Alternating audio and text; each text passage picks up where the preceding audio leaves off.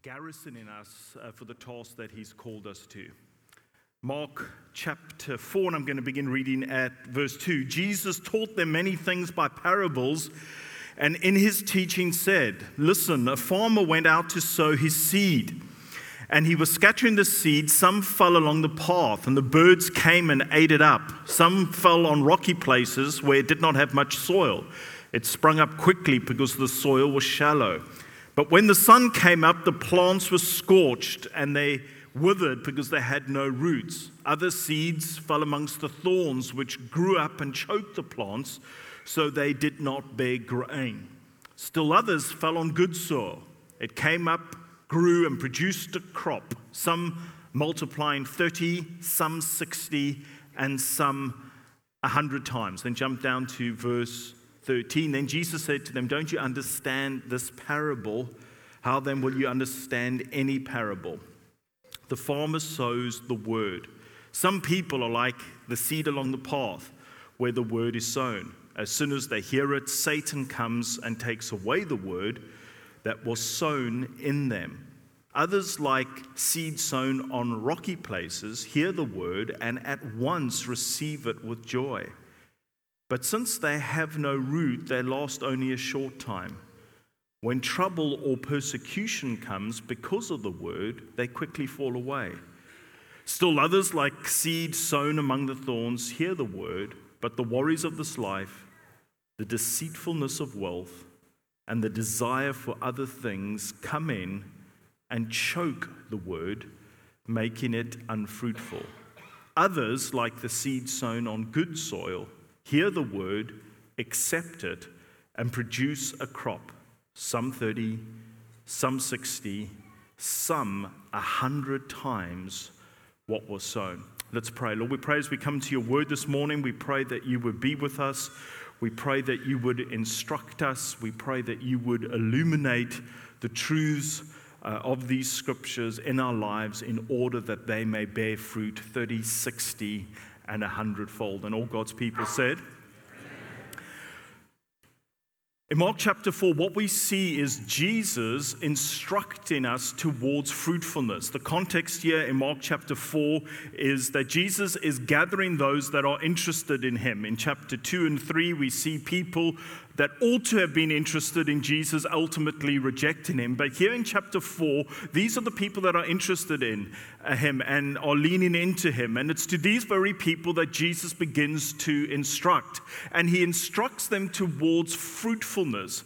God's desire is that we would be fruitful in our lives. Quite amazingly, he says here that if we really apply the things that he's teaching in our lives, we will bear fruit 30, 60, and 100-fold times.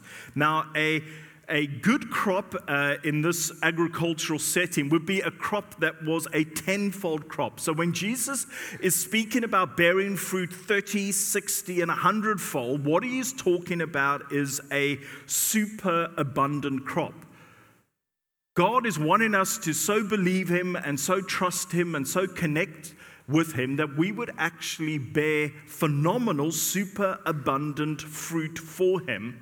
And whilst he casts this vision for fruitfulness, he nevertheless casts it in a context of organic growth. This isn't mechanical. What Jesus is teaching us about isn't if you do X, Y, and Z, then this is going to work out. Just like a good gardener knows that they can do certain things that can actually aid growth, but the actual means by which growth takes place, the germination of a particular plant or crop is a supernatural activity. Even the most sophisticated gardener on the planet doesn't have the actual capacity to produce that germinating. It's something that God gets to do.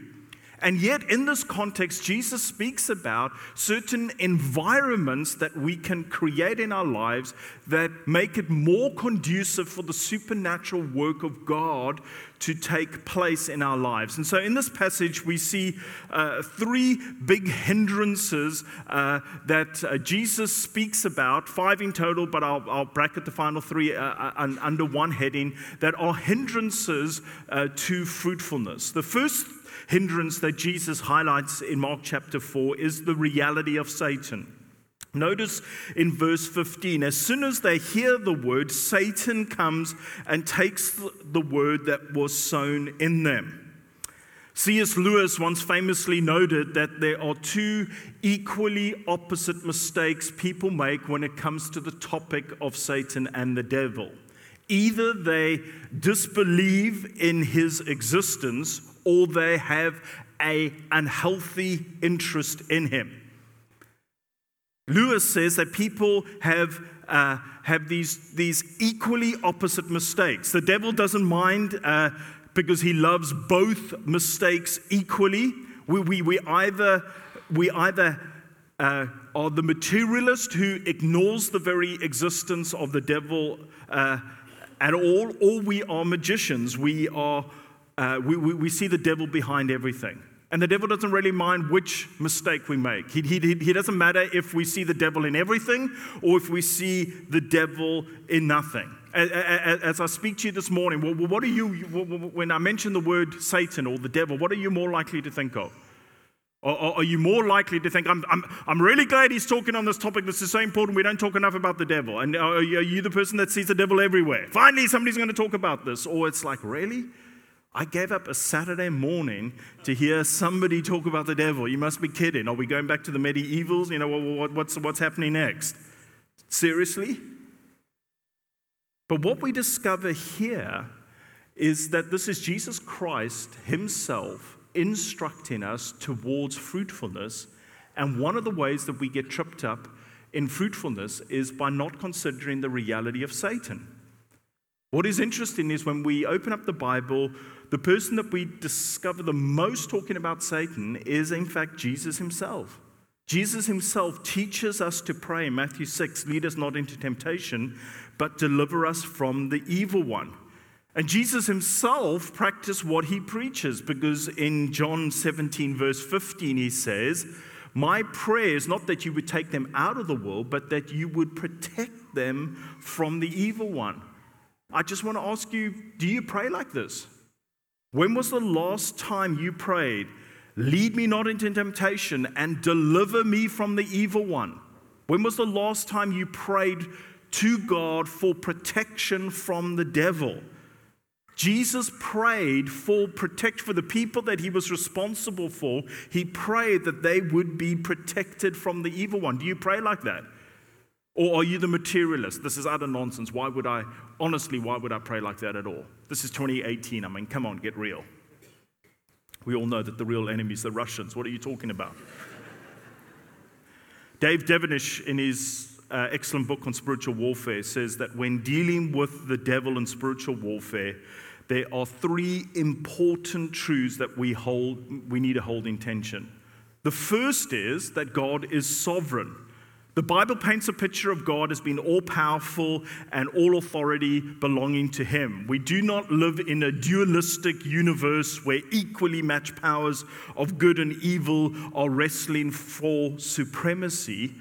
No. There's no doubt about the fact that God is sovereign and in charge. So that's the first truth we need to embrace. The second truth that we need to embrace is that we are personally responsible.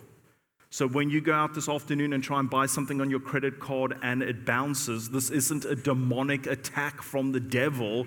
You have overspent. You've spent too much money. That's why your credit card is bouncing. When your child fails the examination, it's not a demonic assault on your family. It's probably because your child didn't study enough. We are personally responsible. But the third truth that we need to hold is that the devil and the demonic world are real. Many of us here this morning, maybe most of us here this morning, have been brought up in a so-called scientific or rational worldview. Under this system, seeing is believing. If we can't see it or prove it, it doesn't exist. But the problem with this worldview is that it exalts intellectual analysis above the Word of God. The Bible teaches that the physical and spiritual worlds are equally real, both created by God. To ignore the spiritual world is to really ignore large sections of the Bible. Cranfield writes, in a former generation, the greatest achievement of the powers of evil would be to persuade us that they do not exist. Terry Virgo, or was it John Hosier, said, life isn't like a war, it is a war. All of us here this morning are engaged in a spiritual battle, whether we are aware of it or not. You are in a spiritual battle. You say, what are you talking about? You're mad. No, I'm not. It's the truth. You may not be aware of it, but you are in a spiritual battle. And if you're a leader here, you're definitely in a spiritual battle. The message of the Bible isn't that the more involved you get for God and the more committed you get to God, the less spiritual attacks there are. No. I think you could actually argue the opposite. Remember Job chapter 1. The devil comes to God and says, hey, check out your servant Job. He's really awesome. He's really phenomenal. He's really godly. But I guess he's just really committed to you because you've really blessed him and his life is really full. And God says, okay, well, you can take some stuff away and you'll see that this dude is going to remain faithful to me. So there was this guy who's a full-on God follower, fully devoted, and because of that, Satan becomes aware of him. And then Job has this kind of demonic onslaught. For some people, that chapter in the Bible is very chilling. For me, I find it quite comforting because I know I will never, as a result of my own godliness, ever draw the attention of Satan. I'll never come up to the top of the pile that they go, hey, look at Stephen, look how amazing he is. So I take some comfort from that. That's a joke, guys. So we got Job. Then we got the situation with Peter. Remember in Luke 22, verse 31. Satan comes, Jesus says to Peter, hey, Satan's asked me to sift you like wheat. And like if I'm Peter, it's like, and you said no, right? You said no. It's like when your kids, they want to ask you for something and you say no. And like no's no. It doesn't matter how many times you ask, it's still no. Jesus says to Peter, Satan's come to me and he's asked me to sift you like wheat. And if I'm Peter, I'm saying, please tell me you said no. But Jesus says to him, but don't worry, I've prayed for you, and when you've come through this, strengthen your brothers. Wow. Or what about Paul? Paul in 2 Corinthians 12, verse 17 says the following. He says, in order to keep me from becoming conceited, I was given a thorn in the flesh, a messenger of Satan to torment me. So 2 Corinthians chapter 12 would seem to indicate that there can be a personalized, specific attack. And friends, we are not to be unaware of this. In 2 Corinthians chapter 2 and verse 11, Paul says we are not to be outwitted by Satan, and we are not to be unaware of his schemes. Friends, I think some people kind of respond to the reality of Satan and the devil kind of like the way I kind of relate to lions. In 2001, I had the privilege of conducting a wedding of two individuals that began courting while at university in Cape Town and went to Jubilee, and they kindly asked me to do their wedding. And so I went up to their farm in Gweru in Zimbabwe, and there were two kind of houses. One was the main house and the other one was a guest house, and I was staying in the guest house, and they're about 800 meters to a kilometer apart. And I was in the main house just doing some final details for the wedding the next day, and then we finished up, and then I was walking to the guest house. And as I was walking to the guest house, I just stopped in the moment because I heard something that was utterly chilling. In fact, the thing that I heard caused the hairs on my arm to stand on end. I heard a lion stalking me through the long grass. I just heard it, and then I instantly stopped. My hair instantly stood on end. And then I just completely became calm and I walked to the guest house. What had happened was I had accurately heard that a lion was stalking me through the long grass. But when I stopped to think about it, I remembered that on this farm, they had a world-renowned lion rehabilitation center. And in fact, these lions were in these huge cages. So although I could hear a lion stalking me, I realized, oh, they're behind the cage. It's fine, I'm totally cool. And so I just carried on walking. And so many Christians I know relate to the devil like the lion's caged. It doesn't matter, whatever. I'll just carry on. I'm perfectly fine. I don't really need to take this seriously. But Peter says to us, be self-controlled and alert. Your enemy, the devil, prowls around like a roaring lion looking for somebody to devour. Friends, the reality is that Satan is at work in our lives. And what I'm going to ask folk to do is just to hand out a message that I gave on spiritual warfare for you guys to take home. A couple of years ago, a fellow elder and myself reviewed 4 books on spiritual warfare, mainly written by Puritans, C.S. Lewis and Dr. Martin Lloyd-Jones, and we reviewed them to look at what are some of the key ways that Satan would actually try and have a go at us. And as we studied these books, we discovered 3 main areas. The first area was temptation. The second area was accusation. And the third area was isolation. Temptation, accusation, and isolation. And friends, I just want to ask you this morning, what is the area that you are tempted in? And does anybody know about it? What is the area that Satan is accusing you in? I know that he is accusing you because the Bible tells us that he accuses day and night. What is that area? And does anybody know about it?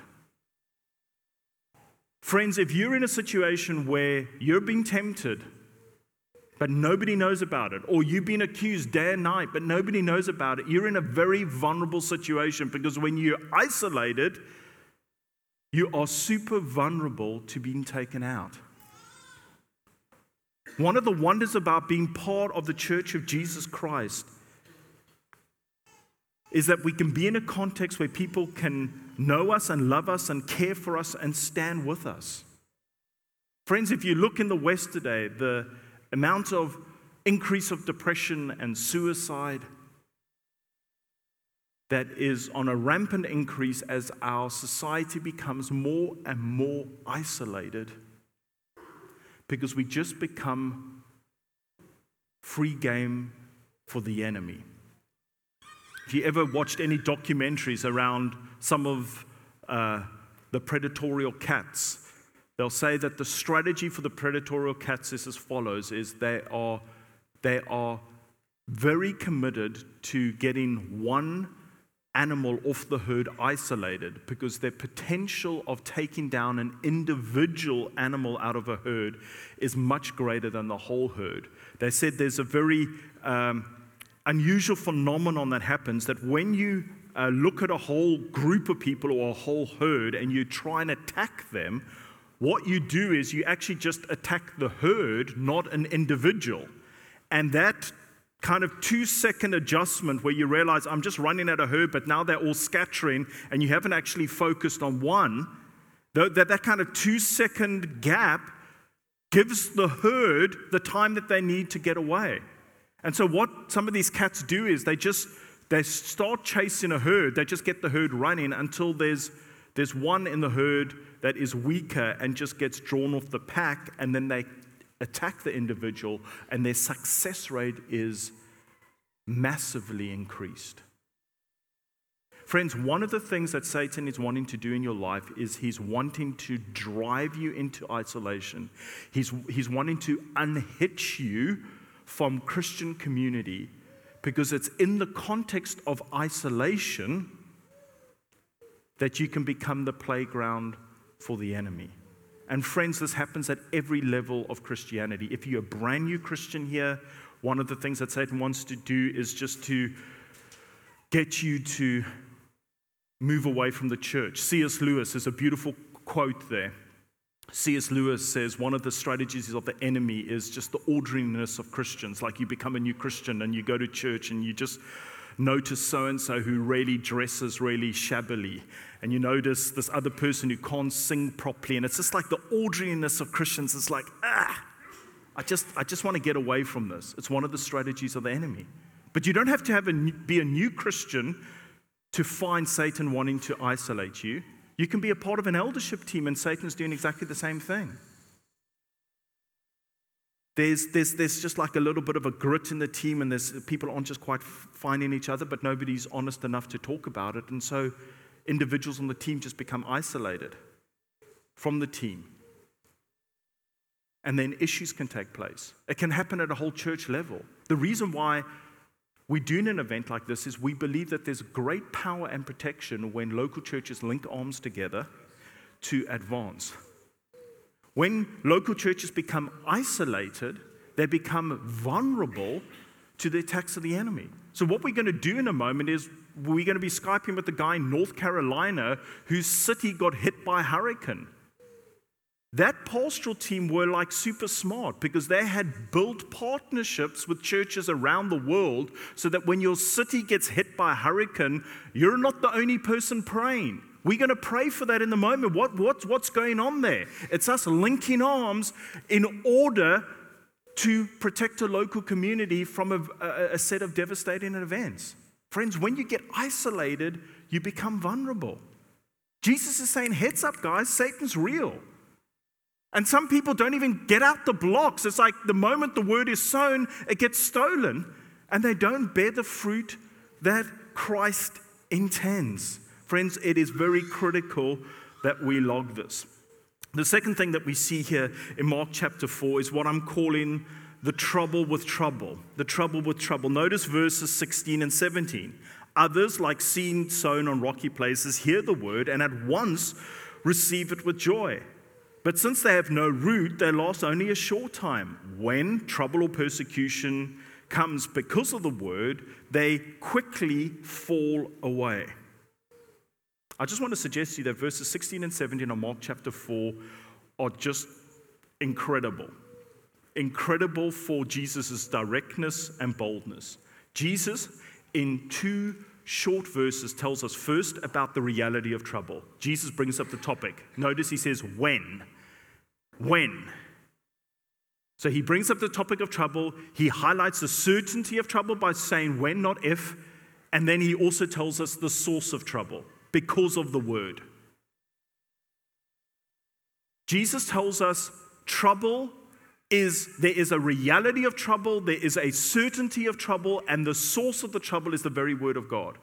Now, friends, this is a million miles away from the prosperity gospel.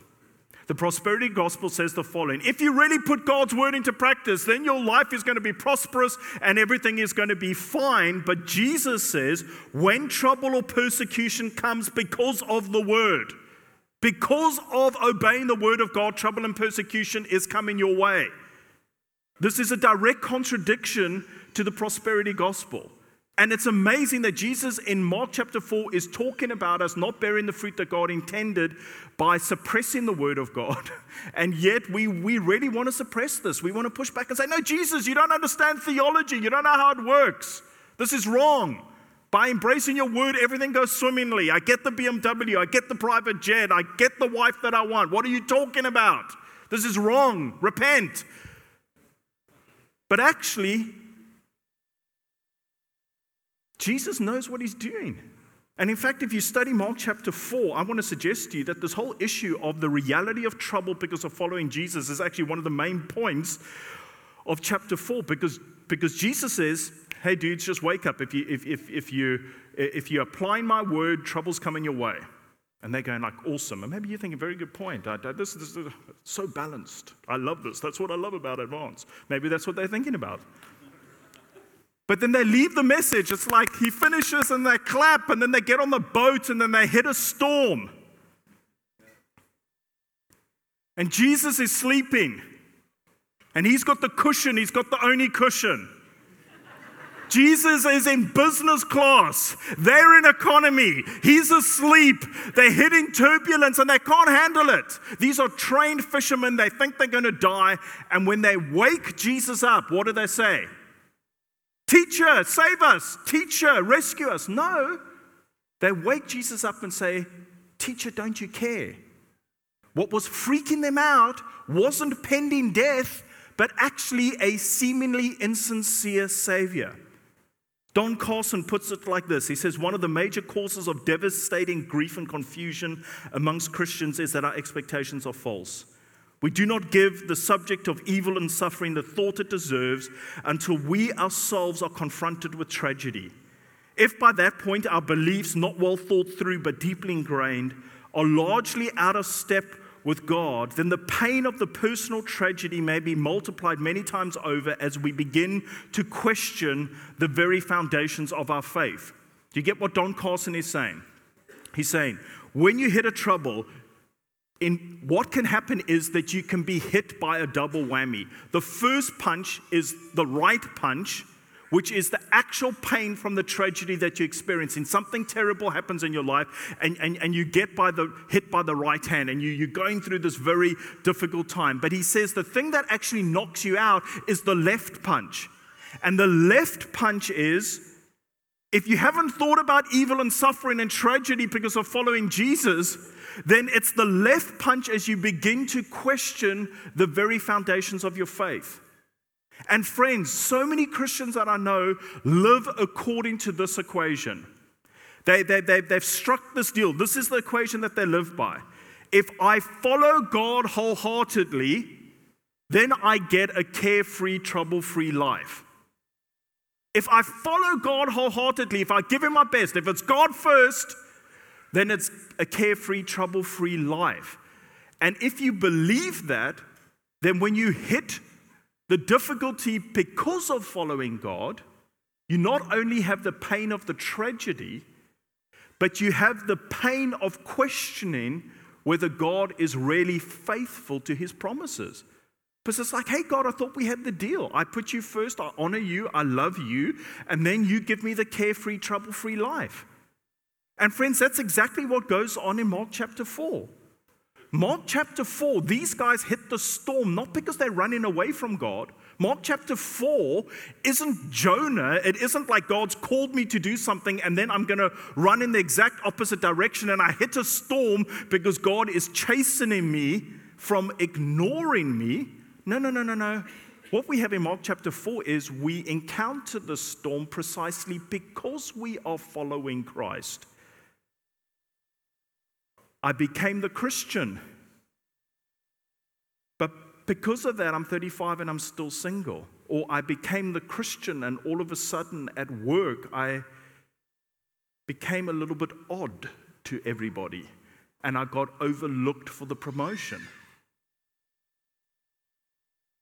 Friends, Tim Keller says, how you respond when you hit difficulty and tragedy reveals what you believe.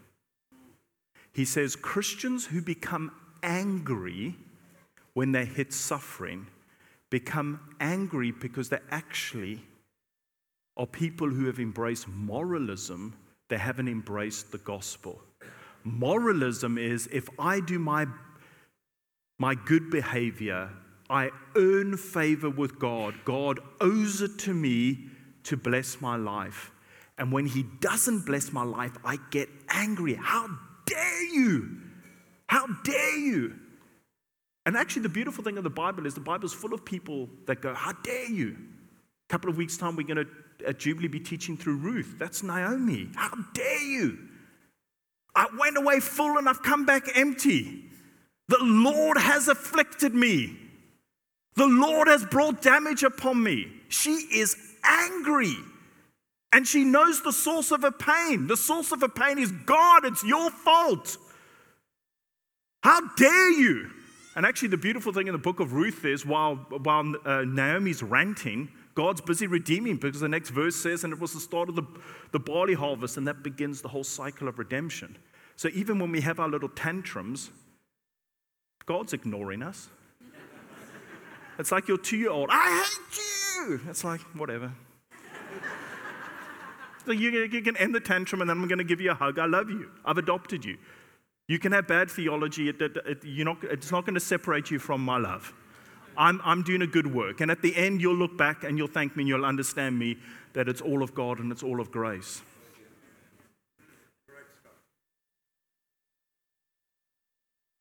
Friends, the vision that Jesus Christ creates for life is way bigger than the prosperity gospel. The prosperity gospel only makes sense if my life's going well. But the vision that we get of God is that He's the God of all things, and that He can even turn the bad things in our lives and He can turn them for good.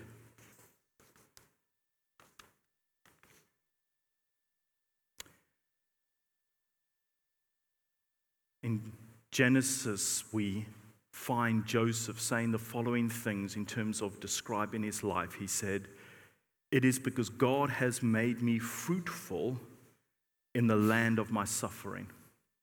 It is because God has made me fruitful in the land of my suffering. I just want to suggest to you that verse in Genesis is an amazingly, emotionally complex sentence. The Lord has made me fruitful in the land of my suffering. Let's just think about Joseph's story for a moment. Is this a true statement? Did he experience suffering? Well, remember, he was sold into slavery by his brothers. My own personal family wasn't brought up in a Christian home. My family's pretty shot through a lot of dysfunction, but I'm really glad to say that as bad as my upbringing was, I wasn't sold into slavery. This is pretty low, correct? Your own siblings selling you into slavery. But what does Joseph do? He continues to believe God. He continues to trust God. He continues to be faithful to God. And what was his reward? A BMW, a big house, a wonderful wife? No. Falsely accused of rape, wrongly imprisoned. Does he stop believing God? No, he still believes that God is working, and he amazingly interprets dreams supernaturally by a gift of God. What happens? Everything works out okay? No, he's overlooked and spends 2 more years in prison. And then he lives the rest of his life as a foreigner, always feeling like he was an outsider. So he definitely experienced suffering. But was he fruitful? Absolutely. He was fruitful in Potiphar's house. He was fruitful in prison. He becomes second in command in Egypt, the biggest superpower of his day. He gets married. He has children. He was fruitful. God made him fruitful in the land of his suffering. And friends, it's maybe that today you're going through great difficulty. And you think the thing that really needs to happen for you to become fruitful is for the suffering to stop. If only this nightmare could end, then you could get on with really serving God and loving Jesus.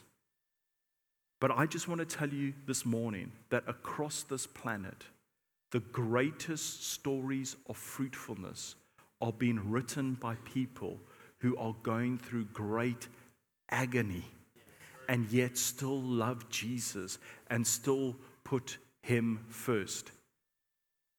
A number of years ago, myself and Jeremy Hansen, a fellow elder, drove an hour and a half to see a lady of 32 who was single, who had grown up in our church, who had faithfully followed Jesus, and it was in the final stage of cancer. She was staying with her father in Hermanus, and we drove out to see her, to pray for her and comfort her. And actually, when we got to see her, the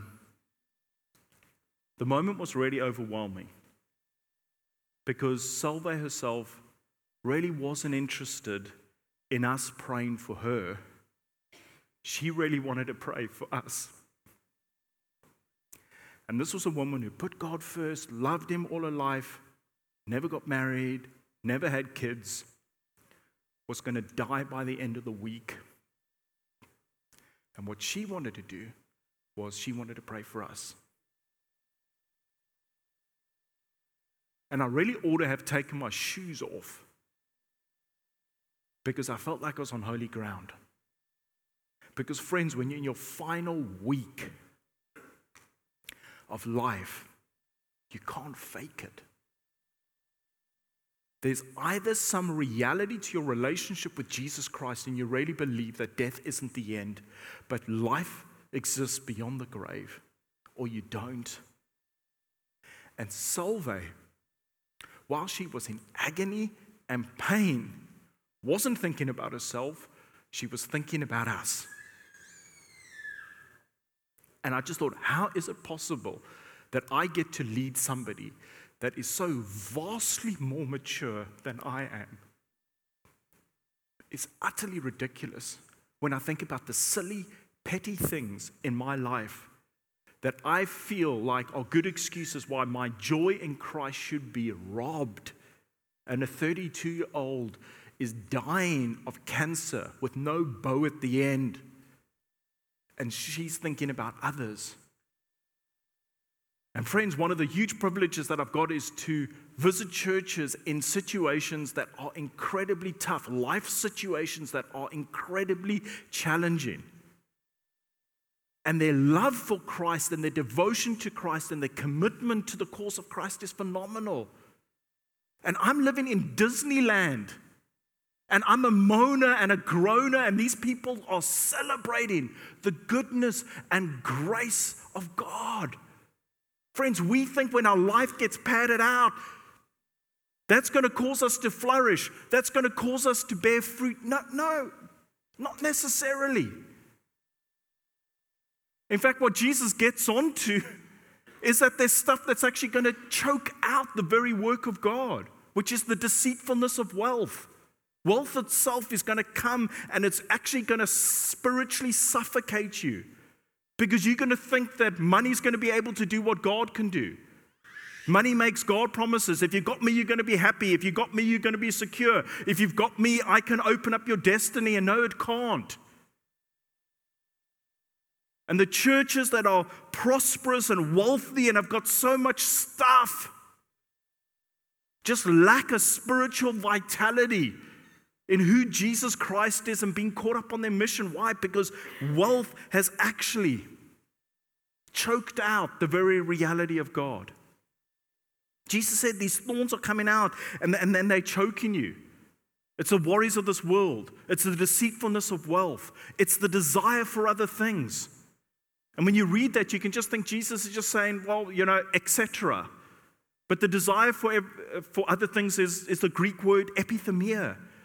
It's over desires.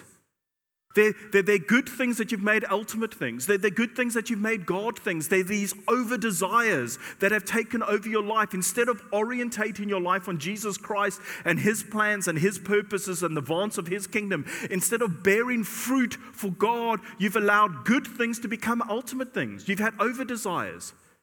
Your job's become such a big thing. Is work a good thing or a bad thing? It's a good thing. God wants us to work. God wants you to be excellent at your work. But when your work becomes an ultimate thing, when your whole life is orientated around your work, and all your relationships become frayed, your relationship with God, your relationship with your family and friends, because work becomes all-encompassing, then it isn't a good thing, it's a bad thing. It's become an over-desire. Or your family. Like you want your kids to flourish. Is it good to want to invest in your kids and cause them to do well? Absolutely. Absolutely. But when kids become all-encompassing, then they become gods and they determine everything. Or some hobby. Is a hobby a good thing or a bad thing? Hobbies are good things. God's created us to have fun and enjoy ourselves. But when our hobby becomes everything, when our hobby gets our first priority, where our church commitments or family commitments and always become secondary and of third importance to us, it becomes a problem. Friends, what's the area of your over-desire? One of the ways that you can look at your over-desire is your uncontrolled emotion. which is what Jesus speaks about. He speaks about emotion of worry. What you're worried about. It's interesting that Jesus highlights worry because I want to suggest to you that worry is the most acceptable sin in Christianity. If you were part of a small group and they went around the group and said, how's your week been? And you said, well, it's been a bit of a tough week. I've kind of fornicated this week. Or somebody else says, well, I got drunk. It hasn't been a great week. I kind of ran out of money and had to steal some stuff in order to get by. Any of those responses would cause a bit of a shock. Even if they don't show it internally, everybody's going, did that person just really say they stole something? Did somebody really say they fornicated? Really? But if you're in a small group and said, how was your week? And it's just like, it's been a really tough week. I'm just really worried about so many things. And then you mention out your worries. Everybody's leaning in. It's like, I'm so, let's gather around and pray. We feel empathy, right? Not correction, but actually worry is a sin.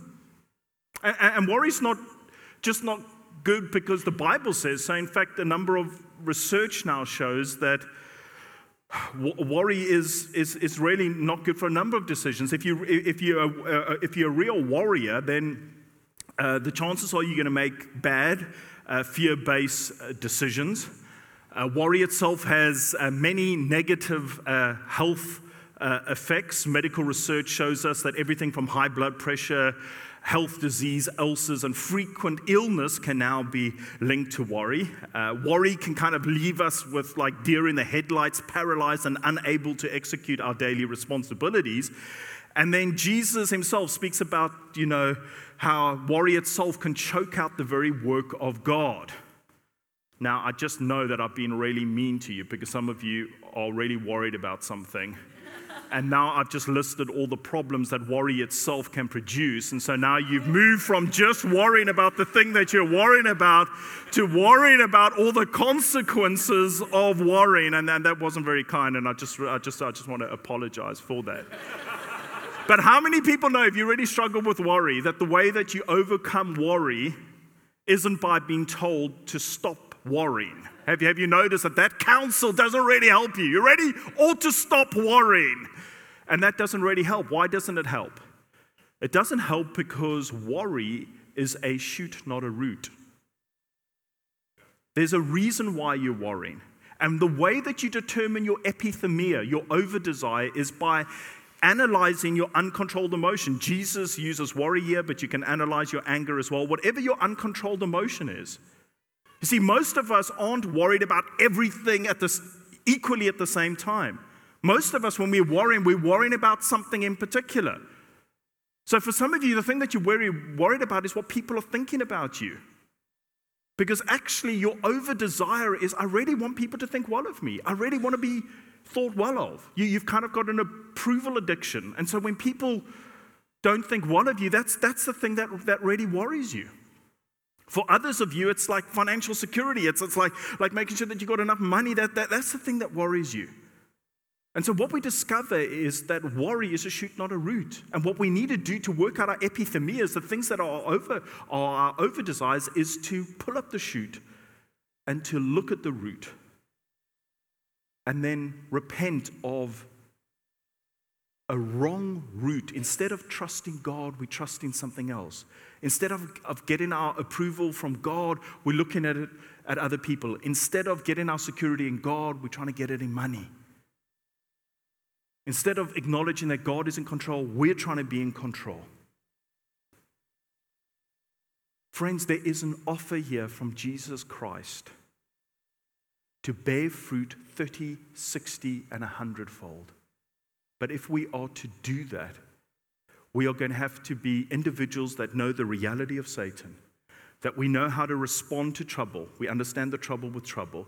And then we need to deal with these three little pigs. We need to deal with the worries of this life. We need to deal with the deceitfulness of wealth. And we need to deal with the desire for other things, the epithemias in our life. Let me pray for you. Lord Jesus, I want to thank you for each and every person here.